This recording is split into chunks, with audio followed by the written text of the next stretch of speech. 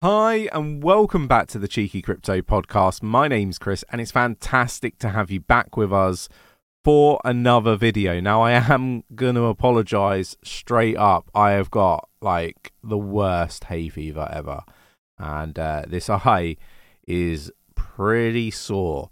Look, apologies up front. I hope you enjoy the video. We have a lot of really important stuff to talk through in today's video. The main thing being the fact that, people are clueless within, regulatory positions and government when it comes to cryptocurrency and the benefits that it brings to the table. So we're going to dig into that, but we're going to have a look at real positive stuff as well. But look, we're going to cover the most important aspects of the news for crypto as I kind of see it, and the stuff that I believe that our community needs to be fully aware of. If you enjoy this sort of content, mash up the like button, subscribe if you haven't subscribed already, tap in that bell, selecting all the notifications so you never miss a video. Right, let's get down to the desktop.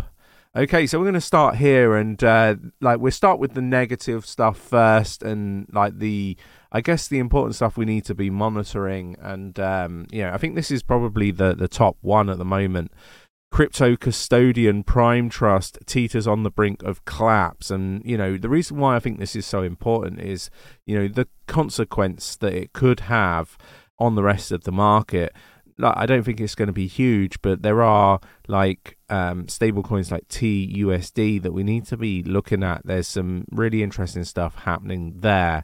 But look, this is a project that, people have left their crypto with them held and potentially can't get access to it. So look, a lot of people might not realize that this is happening. I just wanted to bring it to people's attention. It's been happening or going on for a little while now, and impacts are already being seen in the space. So just be aware of it. Be mindful when it comes to the price of assets at the moment. Now, the ECB officials label crypto as the teeterus with no societal benefits in scathing, I should say, if I can read properly, in scathing speech. According to Fabio, crypto volatility and aspects of blockchain technology made digital assets only suitable for gambling. Now, I think there's elements of the crypto space that is gambling, and I think that's like meme coins. I think, a few NFTs, for example. But actually, to label things like VeChain, a gamble, like Cardano, Bitcoin, Ethereum, and various others as a gamble, I think, it is wrong. I don't think, that they are necessarily gambles. I think these are projects with great utility that, can impact the world in a really positive way. It's closed-minded individuals that I talk about quite a lot on the channel that, see crypto in this way. It's like they only consider, existing methods as the right methods to continue forever. And unfortunately, as much as people don't like change is inevitable. Change happens, and things improve and develop in a positive way and improve people's lives for the better. And, the likes of Cardano are going to do that with microloans, in parts of the world where, they're not banked, they have no ID, and so on. They have no access to the internet, for example, and the likes of World Mobile are going to connect the unconnected. So there's, great benefits, and, societal benefits is probably the way and the words and terminology that they use. So, there are huge potential changes that, are positive for society. And we've got it here. Policy makers should be wary of supporting an industry that has so far produced no societal benefits and is increasingly trying to integrate into traditional finance systems, both to acquire legitimacy as part of that system and to piggyback on it. And this guy, he's got no idea. He's living in I don't know, the 1980s, the 1990s.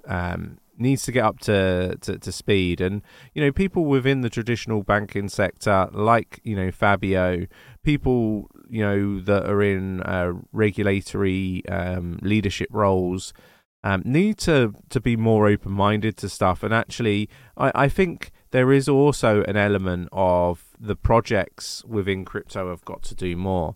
Like, why is Fabio making these statements? Why is why isn't he spending some time with somebody like Charles Hoskinson, Sunny Lu, or even just spending some time with some of the teams that were in this space, of these projects that are doing fantastic things? Spend some time with Mickey Watkins from World Mobile. Go spend some time with the guys from Meld.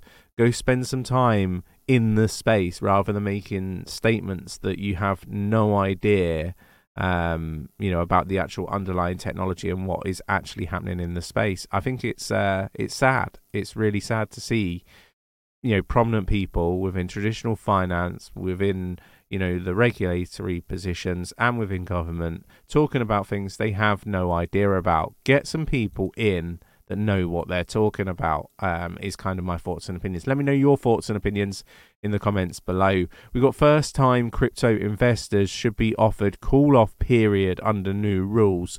The financial regulator will also ban UK companies that sell crypto assets from offering refer a friend bonuses as part of its plan to crack down on advertising in the industry.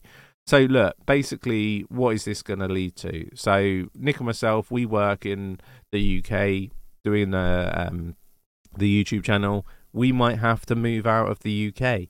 This is what these sorts of regulations do in the crypto industry. It doesn't improve advertisements. It doesn't improve any of that stuff.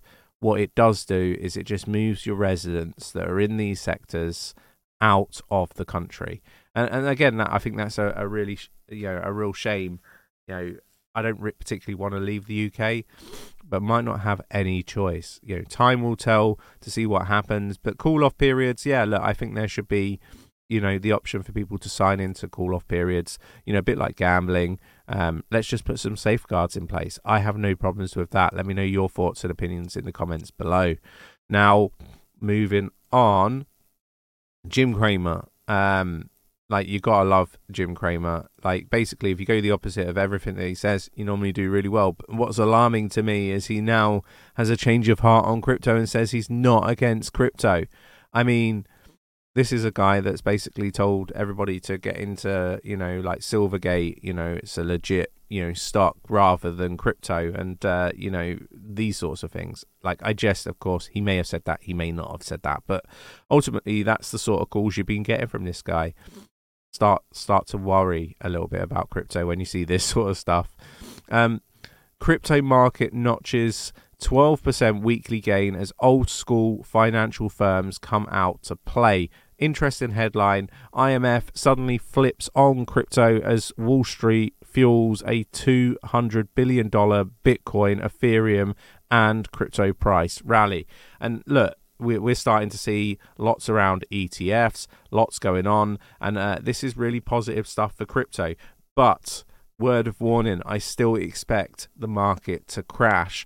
Why do I expect this? Just have a look at the property markets. Look at the fact that people are going to lose their homes. People are going to continue to lose their jobs. There's still failing businesses. Interest rates, in the UK are just extortionate right now.